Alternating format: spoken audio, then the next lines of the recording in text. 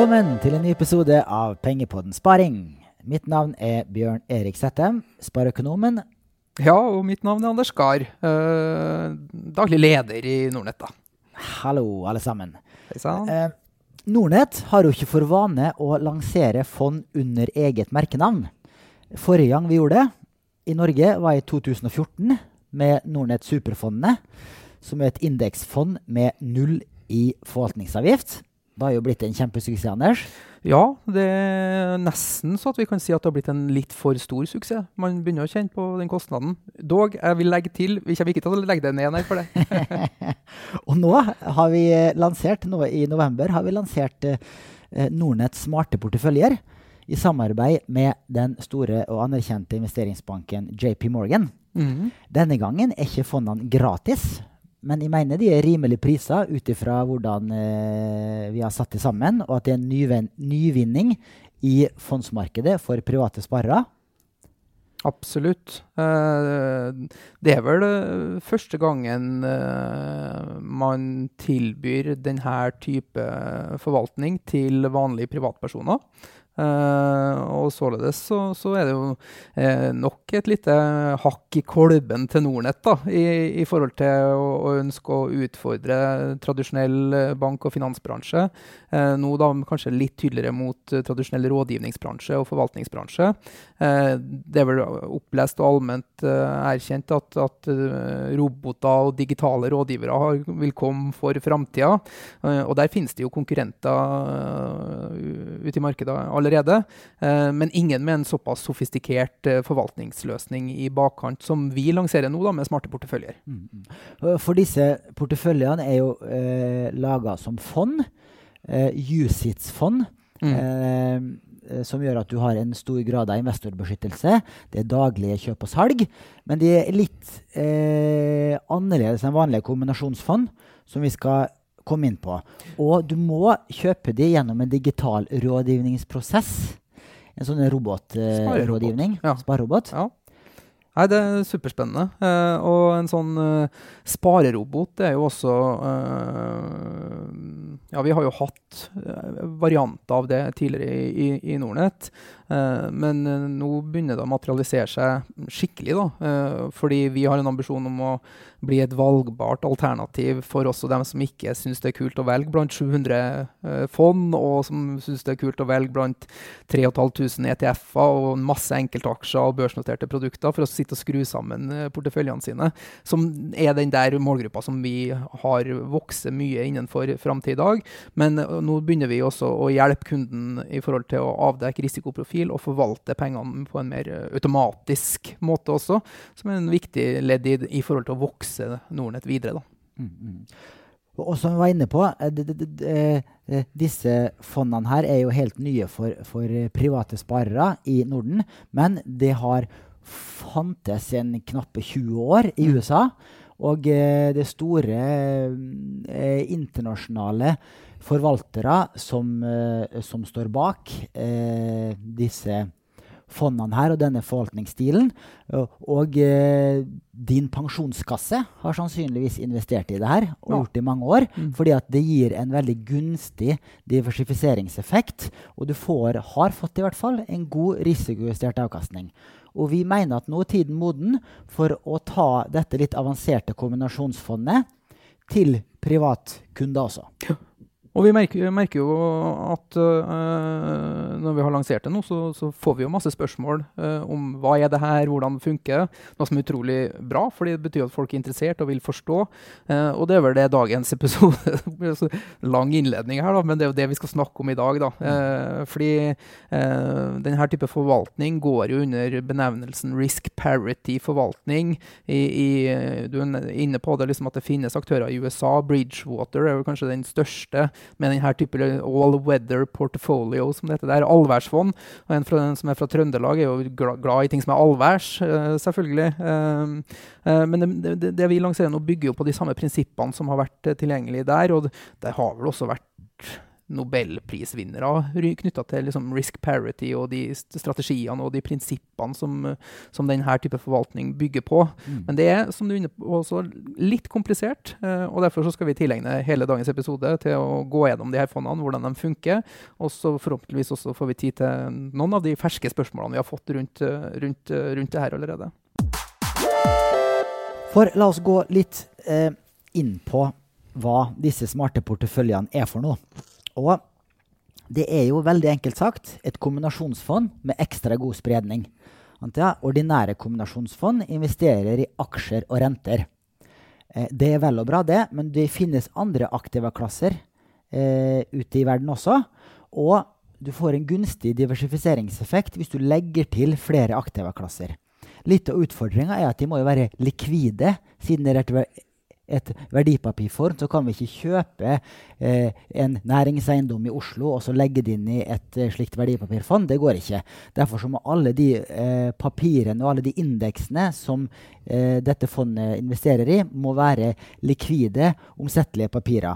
Og derfor så har vi også investert i råvarer og i børsnotert eiendom og i kredittobligasjoner og i såkalte markedsneutrale faktorstrategier.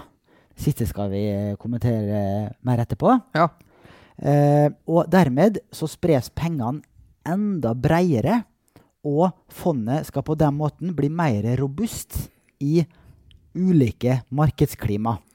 Og den kategorien her, den kalles også for multi-asset-fond, med da en risk parity, risikoparitetsstrategi. Så et moment her som skiller det ut fra tradisjonelle kombinasjonsfond er at det er multi-asset, det vil si flere aktive klasser som råvarer og så videre, som er positivt da for diversifisering og risikojustert avkastning. Den er ganske enkel å forstå for de fleste, men det som også skiller det litt ut da, er at de forvaltes og styres etter et fastsatt risikonivå. Og det kan du gjerne få forklare litt mer nøye for lytterne våre. Ja, det er riktig. Fordi at la oss ta et vanlig kombinasjonsfond som eksempel. Et kombinasjonsfond med balansert risiko har jo gjerne 50% aksjer, 50% renter.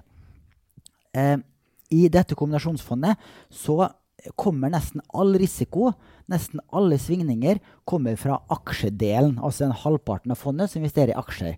Det står for røftlig 90% av svingninger i dette såkalte balanserte fondet. Ja. Rentedelen bidrar nesten ikke i hele tatt, fordi at de trygge rentepapirene svinger så mye mindre enn aksjene. Moderne porteføljeteori sier egentlig at dette klassiske balanserte kombinasjonsfondet er egentlig ikke balansert. Nei. Og derfor så har disse risikoparitetsforvalterne har omdefinert et balansert kombinasjonsfond. De mener at hvis det skal være balansert, så må det være balansert ut ifra risikoen, altså hvor stor risiko bidrar hver aktiva klasse med. Og siden rentedelen bidrar med alt for lite risiko, ja, da må du vekte opp rentedelen. Men hvis du da setter sammen et kombinasjonsfond med, la oss si, 90% renter, 10% aksjer, da har du verdens kjedeligste kombinasjonsfond. Og sannsynligvis ganske dårlig avkastning også. Nettopp, med veldig lav forventet avkastning. Og derfor så må du blåse opp, eller gire opp rentedelen i dette kombinasjonsfondet. Og det gjøres ved hjelp av derivater. Da kan du få for eksempel 150-200% rentedel i porteføljen, og kanskje fortsatt 50% aksjeandel i porteføljen. Nettopp. Så at det er litt sånn uvant for folk å tenke at da får du en eksponering som er større enn 100%. 50-50, 60-40, alltid summerer seg opp til 100%. Da. Mens i denne type forvaltning, denne type multi-asset-fond hvor du girer opp de lavsvingende delene av porteføljen, så får du en større eksponering enn 100%. Da. Du gjør det. Du får en større eksponering, og da vil disse rentene, svingninger fra de rentepapirene, vil være omtrent like store som svingningene fra aksjer. Ja. Og så høres det rart ut at det kan lønne seg å gire opp en renteinvestering som har en lav forventet avkastning, hvis det gjøres på riktig måte, ved hjelp av derivat, ved hjelp av de riktige rentepapirene. Typisk så låner du til en lavere rente med kortere durasjon enn du investerer i. Du investerer lenger ut på rentekurva, og da får du en positiv forventet avkastning ved å gjøre en slik giring av rentedelen. Og så sa du at risikonivået holdes konstant. Og det er også et viktig poeng, at når du da har fastsatt denne fordelinga mellom risikoallokering, at du skal ha omtrent like stor risiko fra aksjer og renter for eksempel, ja, da skal den fordelinga av risiko holdes konstant. Og det vil si at hvis risikoen i markedet øker, hvis aksjemarkedet faller for eksempel, ja, da skal risikoen i dette fondet her tas ned.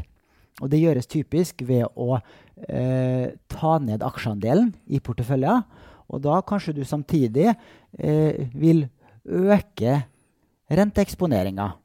Så man har også en dynamisk tilnærming til hvilke aktivaklasser man har investert i, avhengig av markedssyklus, for å få riktige svingninger og for å få god risikojustert avkastning. Så langt da, fordi det her er bare liksom for at jeg skal henge med da, du er jo en fondsnerd, så en er det her vi snakket om at du har flere aktivaklasser. 2 er at du girer opp rentedelen da, for å få en mer balansert fordeling av risiko i porteføljen, og så har man en dynamisk tilnærming til hvordan man investerer i de her ulike aktivaklassene basert på markedsforhold. Og summen av de 3 tingene her gjør det jo litt unikt, og spesielt i forhold til de tradisjonelle 60-40 aksjerenter. Det er riktig. Bra. Hvis vi, nå har vi jo liksom, det blir fort gjort å gå inn i materien her, merker jeg. Men hvis vi skal si litt om hvem det her passer for da, Bjørn Erik? Ja, altså det passer jo egentlig for de aller fleste. Både dem med lite erfaring og de med mye erfaring med fond og aksjer. Og da spesielt passer det for dem som er opptatt av å redusere nedsiden, samtidig som du følger aksjemarkedet ganske bra oppover når det stiger. Og det her er jo et langsiktig spareprodukt. Vi har jo kommet tilbake til at det er 3 ulike fond med 3 ulike risikonivå, men det er beregnet for langsiktig fondsparing der, og da de som ønsker en pakkeløsning, og som ikke ønsker å bruke tid på å finne morgendagens vinnerfond, passer det her veldig godt for. For her får du en alltid ett kombinasjonsfondløsning ut ifra hvilken nivå på risikoskalaen du ligger. Når vi har jobbet med det her frem til lansering, så var det jo litt sånn, vi diskutert mye om hvilke begreper man skal bruke, om man skal bruke allværsportefølje, eller en portefølje som gjør det bra også når børsen går dårlig. Det ble nedstemt av compliance. Men vi har ulike typer fond her også, med ulik type risiko da. Vi har det. Det med lav risiko kaller vi Nordnet Smart 5. Og så er det Nordnet Smart 10 og Smart 15. Og jo høyere tall, jo høyere svingninger og risiko får du i fondet, og desto høyere forventet avkastning også. Og de 5, 10 og 15, det spiller på standardavviket i det fondet, altså volatiliteten i fondet. Så Smart 15 da, som er det høyrisiko fondet, det har en målsatt volatilitet på 15, og det er omtrent så tilsvarer det svingningene i et globalt aksjefond. Nettopp. Og Smart 10-fondet, det har da en målsatt volatilitet på 10, som tilsvarer omtrent et kombinasjonsfond med 60% aksjer, 40% renter. Og går vi på lav risikovarianten, Nordnet Smart 5, så er det et standardavvik på 5. Og det tilsvarer svingningene til et kredittobligasjonsfond, et moderate high yield-fond. Ok. Da blir det litt lettere for meg da, å oversette det til tidsperspektiv også, tenker jeg da, fordi går du for det her Smart 15, som ligner på egenskapene til et globalt aksjefond, så bør du ha en 5-10 års perspektiv på plasseringene dine. Går du for 10-eren, da, som er en 50-50, 60-40 fond, så kanskje 3-5 år, og så er det opp til 3 år i et Smart 5-variant da. Ja, jeg tror vel vi har sagt at det Smart 5 er fra 3 år oppover, så hvis du har 1 år, så kan du jo forvente en viss negativ avkastning, sånn som nå i disse krevende tidene nå, som de 2 siste månedene, så har også Smart 5 falt litt i verdi. Det skal vi komme tilbake til, hvordan fondet har gjort det så langt.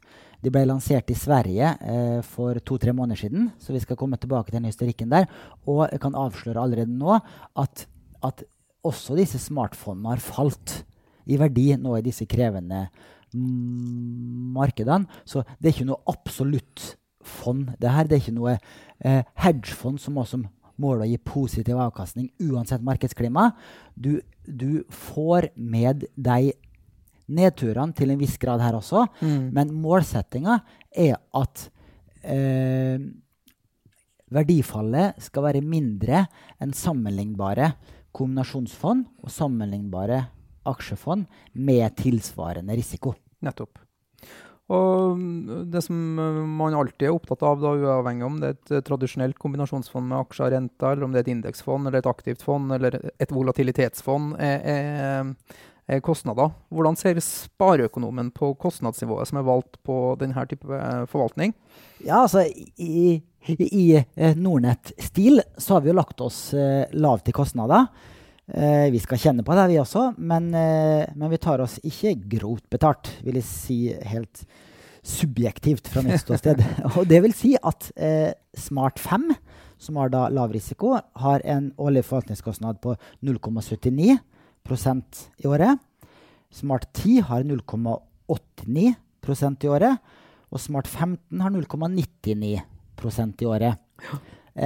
Hvis du skal sammenligne, så kan du si at aktive aksjefond har i snitt en kostnad på 1,7%. Så er jo ikke det et aktivt aksjefond, men det er et ganske sofistikert kombinasjonsfond. Så jeg synes ikke kostnaden er avskrekkende. Også tatt i betraktning at det er første fondet som selges til privatpersoner. Jeg er ganske sikker på at hadde det vært en annen aktør som har lansert det, så hadde de tatt en høyere pris i begynnelsen. Anders, hvorfor har vi ikke gjort det egentlig? Vi bør jo ta oss godt betalt.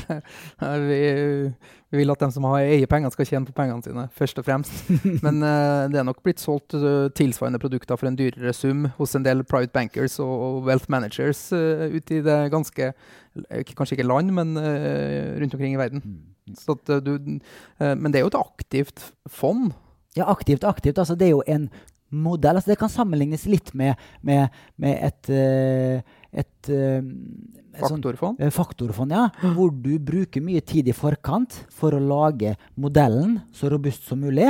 Og så er det en datamaskin da, som sitter og forvalter det her ut ifra bestemte regler. Så det er ingen forvalter som sitter og kjenner på magefølelsen sin fra dag til dag, og som skrur på modellen etter eget forgodtbefinnende. Det er JP Morgan som har laget disse modellene her, basert på mange års erfaring med slik risk parity forvaltning. Og så er det vi som har satt begrensninger på hvilke risiko vi vil ha, hvilke aktive klasser vi vil ha med inn, hvor mye skal det falle med hvis så skjer, og hvis X og Y skjer og så videre. Det har vi vært med å utforme. Nettopp. Du har jo begynt å blogge litt om det her også, Bjørn Erik, og nå beveger vi oss i et litt sånn teoretisk landskap, men det er jo mange som lurer litt på hvordan det her gjøres i praksis, og hvorfor er smart så smart, og så videre. Går det an å si noe om det, eller? Ja, vi har jo vært inne på en del allerede. Det er jo det nye og ukjente, det er jo den risikoparitetsforvaltninga som gjør at du får et større bidrag fra lavrisikoaktiva, som renter. De blåser du opp ved hjelp av giring. Og så har du jo den faste risikoandelen som du styrer etter. Og det medfører jo for eksempel at nå i oktober måned, hvor verdens børs har falt med 5-10%, ja, da så vi at i både Smart 5, 10 og 15 så ble aksjeandelen redusert veldig fort. I starten av nedturen så ble aksjeandelen tatt ned mer enn verdifallet skulle tilsi. Og renteeksponeringen ble tatt opp, og eksponeringen mot disse markedsnøytrale faktorstrategiene ble tatt opp. Nå skal det sies at fondene våre falt omtrent like mye som referanseindeksen, for du fikk ikke et så gunstig bidrag fra de andre aktive klassene som vi har sett i andre perioder med aksjefall. Du fikk riktig nok litt marginalt positivt bidrag fra renteinvesteringene, fordi at spesielt amerikanske statsrenter falt litt på slutten av oktober måned. Men det ble riktig å si at slags sånn, fordi de her fondene er jo nye, så de har jo lite track record, og det er jo vanskelig å si om ideen og konseptet funker. Det høres riktig ut rent teoretisk, men ettersom tida går, så vil man jo bevise da, om forvaltningen funker, og man får en bedre risikojustert avkastning. Og det man ønsker å se med de her fondene er det at dersom børsen går, så holder fondene tritt med børsen og gir det, basically. Og når man får fall, så bremser fondene mer i fallperioder. Ja, det er nok for godt å være sant. For altså, det er i så fall kun Smart 15 som holder tritt med aksjemarkedet på vei opp, for det har en høy aksjeandel. Smart 15 har jo en aksjeandel på, nå må jeg sjekke i papirene mine her, på 86% har Smart 15. Og da får du med det mesteparten av aksjeoppgangen. Men Smart 15 har jo også 126% statsobligasjoner. Og de andre aktive klassene er også representert. Mens hvis du ser på Smart 5, så har de en aksjeandel på 20%. Så du kan overhodet ikke forvente at Smart 5 skal følge aksjemarkedet oppover. Og hvis vi tar det siste, Smart 10 har en normal aksjeandel, altså i et normalmarked, på 45%. Og i oktober så falt den til 36%, hvis vi husker riktig. Så hvis vi tar Smart 15 da, så skal det noenlunde følge aksjemarkedet oppover, fordi du har 86% aksjeandel, og når aksjemarkedet går ned, så ser du ofte at statsobligasjonene stiger i verdi. For det som skjer, for eksempel under finanskrisen, da, så du at nesten alle investeringer falt i verdi. Sant? Eiendom i Norge og utlandet falt. Omtrent alle aksjebørsene i verden falt med over 50%. Det eneste som steg i verdi var statsobligasjoner fra sikre land, altså tyske, amerikanske statsobligasjoner. Det steg i verdi. Jo, hvorfor det? Jo, både fordi at alle vil flykte fra risikable aktiva og inn i de tryggeste aktivene, som da er statsobligasjoner, og også fordi at sentralbankene setter ned renta for å stimulere økonomien i slike krisetider. Og når du setter ned rentene, så så vil statsobligasjonene stige i verdi på grunn av den renteeffekten. Og da er du inne på et interessant poeng med de her fondene. Fordi åpenbart når du har fallende renter, at det gir bra betalt da, å sitte i statsobligasjoner, eller i obligasjoner. Men når man girer opp rentedelen også, så blir man jo sensitiv for det som skjer i rentemarkedet, i større grad enn et tradisjonelt kombinasjonsfond, kanskje. Du blir det også. Så hvis rentene skulle stige mye fremover, så vil du få et kursfall på rentedelen som er større enn i et vanlig kombinasjonsfond, siden her utgjør renteandelen mer. Men det her er jo investert i hele verden. Det er jo 35 indekser som ligger bak de 5-6 aktiva-klassene her.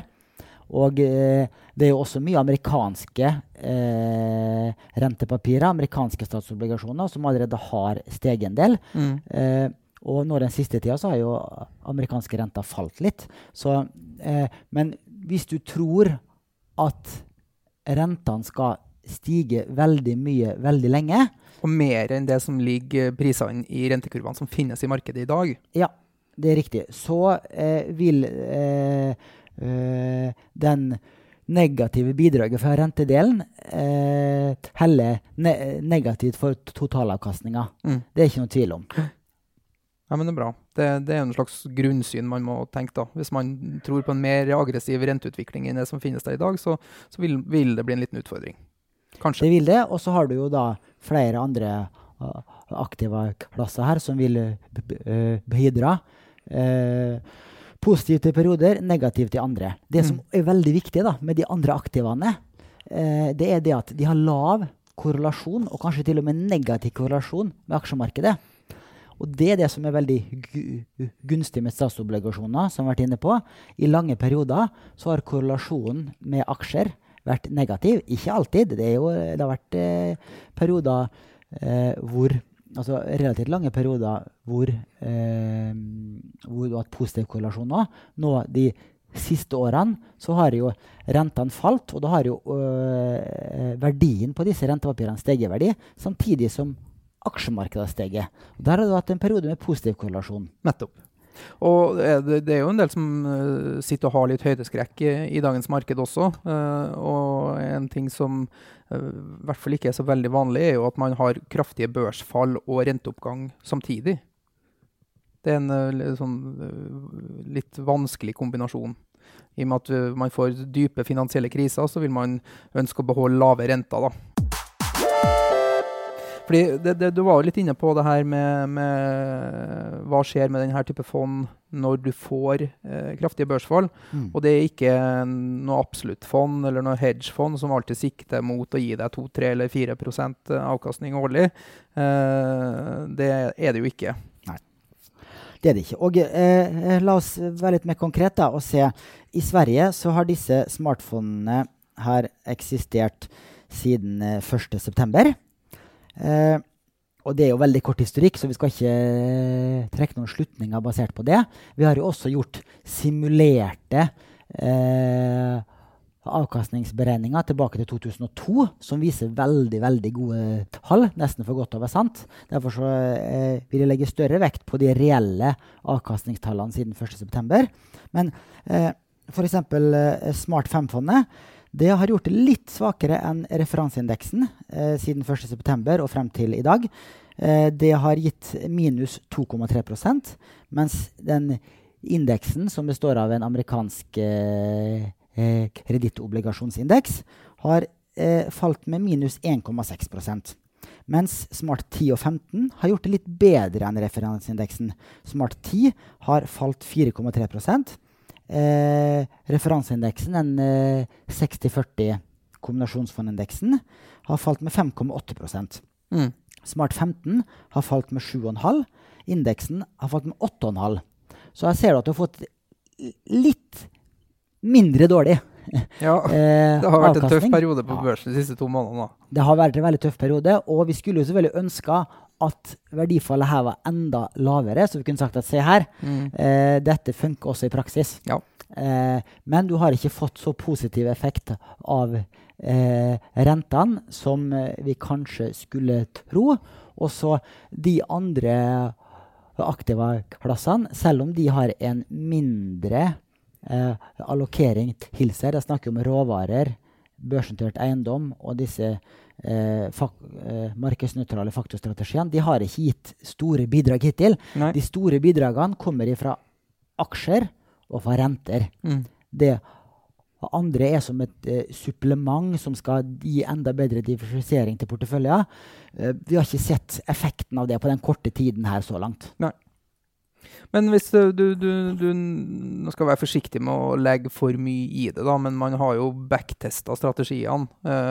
Og det er jo absolutt ingen garanti for at det blir sånn fremover, men det sier noe om ambisjonsnivået og hvordan det ville ha gjort det historisk. Da. Kan du si veldig kort litt om det, eller? Ja, for la oss ta Smart 10 da, som eksempel. Så siden 2002, hvis vi hadde vært så geniale og hatt den modellen i 2002 for 16 år siden, så ville det gitt en årlig avkastning på rundt 10% i året fra 2002 til i dag. Mens et kombinasjonsfond med samme svingningene, altså 60-40 kombinasjonsfond, vil gitt 4,5% årlig avkastning. I tillegg så ville svingningene underveis vært vesentlig lavere i Smart 10 sammenlignet med kombinasjonsfondet. Så både lavere svingninger og høyere avkastning. Det er litt sånn free lunch. Det er litt free lunch, men det her er jo med backtesting, og modellen er jo skrudd sammen basert på hvordan historien har vært. Og det er ikke vanskelig å lage modeller som har gitt meravkastning sett i bakspeilet. Så du skal ikke legge for stor vekt på de tallene her, og derfor så har ikke vi lagt ut på nettsiden vår også. I Sverige så har de lagt ut den teoretiske avkastningen tilbake i tid. De har litt andre regler på hvordan de skal markedsføre og selge fond i Sverige enn i Norge, så vår compliance-avdeling satt ned foten. Da vår markedsavdeling ville legge ut denne teoretiske avkastningen. Og det som er vel så viktig da, som den veldig gode avkastningen som vi sa nå, det er det at under finanskrisen så falt dette fondet her vesentlig mindre enn et tilsvarende kombinasjonsfond. Det her falt i overkant av 20%, mens et slik 60-40 kombinasjonsfond falt med rundt 35% fra topp til bunn i finanskrisen. Så det er disse mekanismene med risiko, med et fastsatt risikomål og med en bedre diversifisering, det funker under kraftige markedsfall, har det i hvert fall gjort før. Nå skal det sies at den backtestingen viser at både de siste 12 måneder og siste 18 måneder så har smartfondene, alle tre, gjort det dårligere enn referanseindeksen sin. Så det finnes absolutt perioder hvor smartfondene har underprestert i forhold til referanseindeksen. Og nå da, siden 1. september, så har 2 av 3 fond levert litt bedre eller litt mindre dårlig avkastning enn referanseindeksen. Så det er ikke noen ingen garanti, ingen gratis lunsj, men vi synes i hvert fall at dette er et veldig bra supplement til ren aksjefond og til kombinasjonsfond, fordi det gir en enda bedre diversifisering og en litt bedre sikring når aksjemarkedet går ut for stupet. Ja. Ok, vi har vært gjennom en del momenter her nå, Bjørn Erik. Det her er lærerikt for meg. Jeg skal inn og kjøpe fondene etterpå her.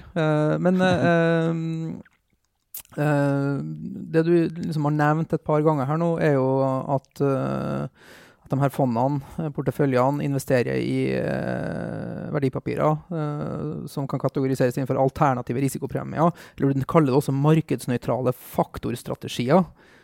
Hva mener du da egentlig? Ja. Da mener jeg at det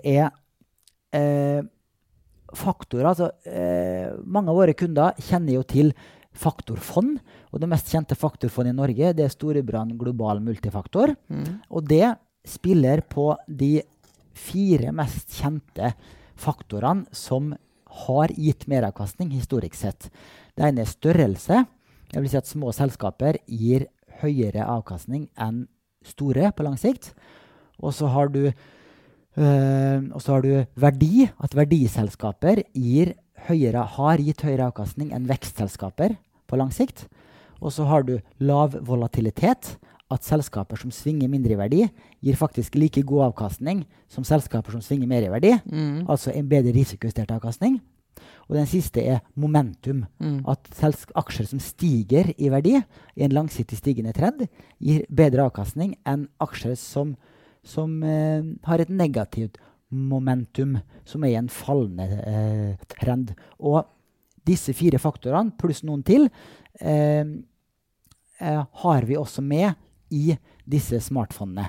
Men vi har luka ut hele markedsrisikoen, altså aksjemarkedsrisikoen, den luka ut. For den har vi jo allerede fått i aksjedelen av porteføljen. Så vi har fjernet selve aksjerisikoen, og så har vi bare tatt ut risikoen som går på om disse faktorene gir meravkastning eller ikke. Og hvis de fortsetter å gi meravkastning, slik de har gjort i lange perioder de siste 50 årene, så vil denne aktiva-klassen her gi et positivt bidrag til avkastninga. Hvis de gir mindre avkastning, for eksempel at store selskaper slår små i lange perioder, ja, så vil det gi et negativt bidrag til avkastninga. Det som er veldig gunstig da, med disse markedsneutrale faktorstrategiene, det er at de har en korrelasjon som er null eller ofte negativ med aksjemarkedet. Og hvis de har en positiv forventet avkastning og null eller negativ korrelasjon, da vil du gjerne ha det i en portefølje. Bra diversifiseringseffekt. Nettopp. Du har jo blitt en sånn posterboy du nesten i Nordnet nå, eller i markedet, på 100% aksjer til du dør. Nå kommer vi med smarte porteføljer som ikke er 100% aksjer, det er jo flere 100% renter, og det er kredittobligasjoner, statsobligasjoner, børsnotert eiendom, råvarer, mye her som ikke er 100% aksjer. Hvordan må vi si 100% risk parity til det dør nå, eller hvordan påvirker det her synet til Bjørn Erik, spareøkonomen? Det er et godt spørsmål. Jeg fikk det faktisk fra en kunde på Shareville her i forrige uke. Ja, det så jeg faktisk. Dette skal vel ikke du investere i? Hva het den? Ja, jeg husker ikke. Jeg husker ikke hva han heter heller, faktisk. Men det var veldig bra spørsmål.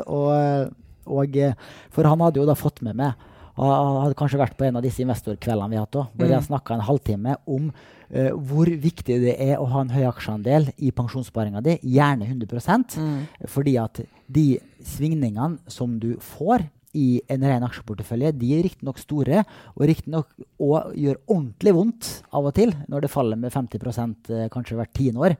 Men hvis du har is i magen og tåler å sitte gjennom de svingningene, så viser det seg at har du 20, 30, 40 års sparehorisont, ja, da skal du gå all in i aksjer. Hele spareperioden, også til og med gjerne i utbetalingsperioden, hvis du har nerver til det. Så for det er slik at det er aksjemarkedet som er grunnfjellet i all langsiktig sparing. Og aksjer er det tetteste du kommer på verdiskapninga i samfunnet. Men det er likevel gode argument for å diversifisere din portefølje, og ikke bare sitte med aksjer, slik som jeg har snakket veldig varmt om før. Og, hvorfor det da? Jo, for det første så er jo som sagt aksjemarkedet veldig turbulent, og det er mange som selger på feil tidspunkt i etterkant av finanskrisen. Kanskje de har solgt noe de siste ukene. Det kan jo være smart, det vet vi ikke. Det kan jo hende det skal gå videre ned, og at de klarer kunststykket å kjøpe på et lavere nivå, men det vet vi at det er de færreste som klarer. Men hvis du da selger på feil tidspunkt, så ødelegger du den langsiktige avkastningen din.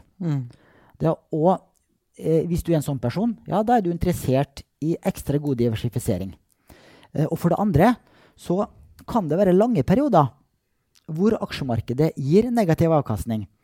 For eksempel i årene etter finanskrisen, så hadde de fleste globale aksjefond negativ avkastning de 10 siste årene. Da har du også suttet og spart i 10 år, og pengene dine er fortsatt mindre verd enn de var da du satt inn. Og da holder det ikke med langsiktig horisont heller da, hvis du kan risikere å få negativ avkastning i 10 år og mer enn det. Og derfor så vil det være smart for de fleste å inkludere flere aktive klasser i en langsiktig portefølje. Og jeg kan kanskje si det litt flåsete, at hvis du er som meg da, som jeg hevder at det er, at jeg ikke bryr meg om disse svingningene underveis, for at jeg skal uansett ikke ta ut pengene før om 20, 30, kanskje 40 år, ja, da kan du like gjerne sitte med et aksjefond. Men hvis du bryr deg om svingningene underveis, og synes det er utrolig kjipt hver gang det faller, om det faller med 10% eller 50%, hvis du går og irriterer deg over det, og du bekymrer deg og mister kanskje nattesøvnen av og til, ja, da skal du kanskje se på Smart 15 da, som er det fondet som jeg fikk anbefalt etter jeg gikk gjennom disse spørsmålene. Hvis du er enda litt mer bekymret, så er kanskje Smart 10 eller Smart 5 det riktige alternativ for deg.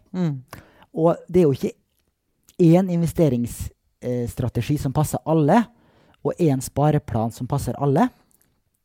Derfor så synes jeg det er et interessant supplement til de vanlige aksjefondene, kombinasjonsfondene og rentefondene som finnes. Eller for enkelte kanskje også ikke bare et supplement, men en grunnmur for porteføljen også. Det kan absolutt være en grunnmur i en portefølje, og vi har diskutert her internt hvor mye vi selv skal investere i dette fondet, og hvor mye vi bør anbefale kundene å investere i dette fondet. Og for min egen del så tenker jeg at kanskje 25% av min langsiktige pensjonsportefølje skal stå i disse smartfondene. Så kan du si, ja, hvorfor ikke alt? Det høres jo så genialt ut. Ja, det er jo et nytt fond, nyoppstartet fond. JP Morgan er jo kjempeflinke de, men Lehman Brothers var jo også kjempeflinke. Det er sånn at det er ikke noen hokus pokus strategi vi har funnet opp nå, men det er veldig mange 100 milliarder kroner som er investert i det her av store institusjonelle investorer som pensjonskasser, universitetsstiftelser og så videre, så vi vet at det fungerer, men det er ikke fond som slår alle andre fond i alle slags markeder. Nei. Det er det ikke. Nei, fordi det har jo vært en forvaltning som har vært tilgjengelig for de mest formuende og de mest profesjonelle i markedet. Så det som er nytt her nå er jo at vanlige folk får tilgang til denne type forvaltning for det minste beløpet du kan kjøpe for er jo 100 kroner her, ikke sant? Men det er vel liksom også i en fortsetning av det da, fordi når man sitter og kjenner på det, så som du sa, det høres jo genialt ut, nesten. Hva tenker du er grunnen til at ikke det her har vært tilgjengelig for folk flest før? Jeg tror nok det, altså, det er jo ikke så lett å gjøre det her til et UCITS-fond, altså med daglig likviditet. Det har vi klart. Det er nok andre som har klart det i USA også, men det er jo en ting at det er ikke så lett å lage det her til et småspareprodukt. Den nøtta vi knekt nå. Også at vi har da gjort det til en lav kostnad. Det er jo sikkert mye lettere å lage det produktet der til en høy kostnad. Da er det jo vanskelig salgbart. Men et annet argument er helt sikkert at det er mer komplisert enn et tradisjonelt kombinasjonsfond. Nå har vi brukt 40 minutter på å prøve å forklare det. Og fortsatt sikkert folk med spørsmål og lurer på detaljer etter denne sendingen også. Ja. Så det er nok ikke siste gang vi skal snakke om det her. Og vi ønsker jo at kundene og de som investerer skal forstå produktene de investerer i. Så send oss for all del spørsmål som vi kan enten svare på blogg eller i en annen podcast også. Vi har lyst til å ha dem som sitter og forvalter og er eksperter på de her produktene også til å komme og besøke oss i en podcast da. Det skal vi. Vi har også spurt JP Morgan om de vil komme, men de får ikke lov over det så strenge regler omkring rådgivning og MiFID og sånne ting. Men vi har jo hatt de her hos oss, og de har forklart fondet for oss. Men det å gå offisielt ut og kommunisere til Nordnets kunder, det var ikke compliance-avdelingen i JP Morgan komfortabel med. Nei, og det er litt av også grunnen til at vi fondene kun er tilgjengelig å kjøpe via denne rådgivningsmodulen, fordi at man vil ønske å sikre at kunden både har kunnskap og erfaring og forstår den risikoen og blir veiledet inn i riktige produkter, fordi at det er ikke helt enkelt å velge. Det er riktig. Og så må det legges til at når vi sier det er et litt komplisert, avansert kombinasjonsfond, så er det da et UCITS verdipapirfond, og det medfører at det er en høy grad av investorbeskyttelse. Det er tydelige rammer for hvor stor risiko forvalter kan ta. Det kan ikke være, du kan ikke risikere det når du kjøper det fondet her, at det er et hedgefond som er forvaltet som en sort boks, der du ikke aner hva forvalter gjør. Det er ikke noe pyramidespill, Madoff-stil. Det er regulerte rammebetingelser, europeisk verdipapirfondregelverk, som setter rammer for hva som har lov å kalles et UCITS-fond. Så det er et kvalitetsstempel som sier at her har du stor grad av investorbeskyttelse. Pengene blir ikke nulla ut i morgen fordi du har en gæren forvalter. Nei, og det var vel et annet spørsmål. Vi rekker kanskje ikke alle spørsmålene vi har fått her, men en som lurte litt på det her med motpartsrisiko mot JP Morgan da, i den sammenhengen. Ja. Er det sånn at hvis JP Morgan går konkurs, så mister man rettighetene til fondsandelene sine? Nei. Hvis JP Morgan skulle gå konkurs, så har vi fått vite av JP Morgan at da slutter smartfondene å fungere, for det er JP Morgan som forvalter de, men de underliggende aktivene, altså de 35 indeksene som fondet investerer i, der er jo sparepengene intakt, så da vil det bare slutte å virke, og så vil jo disse posisjonene realiseres regner med, og så vil jo pengene bli tilbakebetalt. Ja, og hvis JP Morgan går konkurs, da er vi på en ny finanskrise, så da kan det være lurt å være i et fond som har litt bremseklosser, og som vekter opp i andre aktive klasser når ting er litt turbulent på børsen. Det kan det være, og så kan det være greit å være et UCITS-fond, hvor du er garantert å få selge. Nei, og det er ingen som fortsatt ikke kan spå om fremtiden, og hvilke strategier som vil være vinnere, og hvilke svarte svaner, og hva man får oppleve i tiden fremover. At diversifisering i bunn og grunn er en bra greie, og at man har en portefølje som optimaliserer aktivaklasser, hvordan de er satt sammen på, og som man har en aktiv og systematisk tilnærming til hvordan man best plasserer penger i markedet under rådende markedsforhold, høres fornuftig ut. Så gjenstår det jo å se hvordan avkastningen blir, og ikke minst svingningene blir. Eller svingningene har man jo bra kontroll på. Det er det man har kontroll på. Det er akkurat det, og det er et viktig poeng. Det er lettere å styre etter et målsatt standardavvik enn å styre etter en målsatt forventet avkastning. For forventet avkastning vet du aldri hva det blir, men svingningene kan du observere fra dag til dag, og du kan ta ned svingningene i porteføljen din, og du kan ta de opp.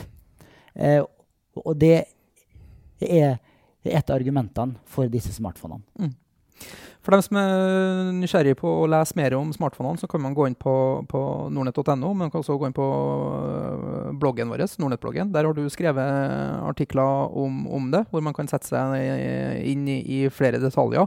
Og det vil nok løpende komme mer informasjon, og både webinarer, nettkurs og flere blogginnlegg på temaet fremover. Og for all del, folkens, still spørsmål til oss, bruk kommentarfeltet på Nordnett-bloggen og bruk sosiale medier, så skal vi gjøre vårt aller beste til å belyse alle egenskapene ved smartporteføljene i tida som kommer.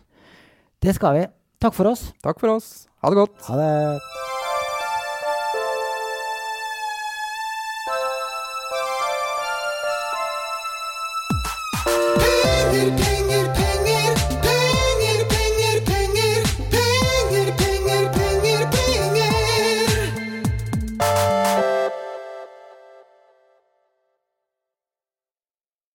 Denne podcasten skal anses som markedsføringsmateriell, og innholdet må ikke oppfattes som en investeringsanbefaling.